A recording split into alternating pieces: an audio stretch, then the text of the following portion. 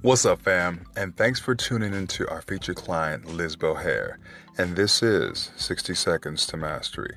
We're going to continue on Alter Ego Mastery, Part 4. Now, take an artifact that has significant value. I mean, it could be a bracelet, it could be a ring, it could be glasses, it could be a hat, it could be the way you lace your shoes.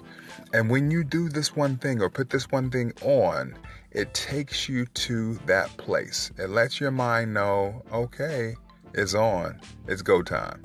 And you are in a place to where you are resonating with your alter ego to perform at that next level.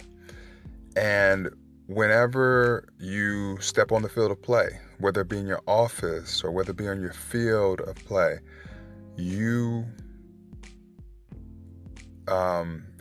get into a feeling of domination, a feeling of superiority.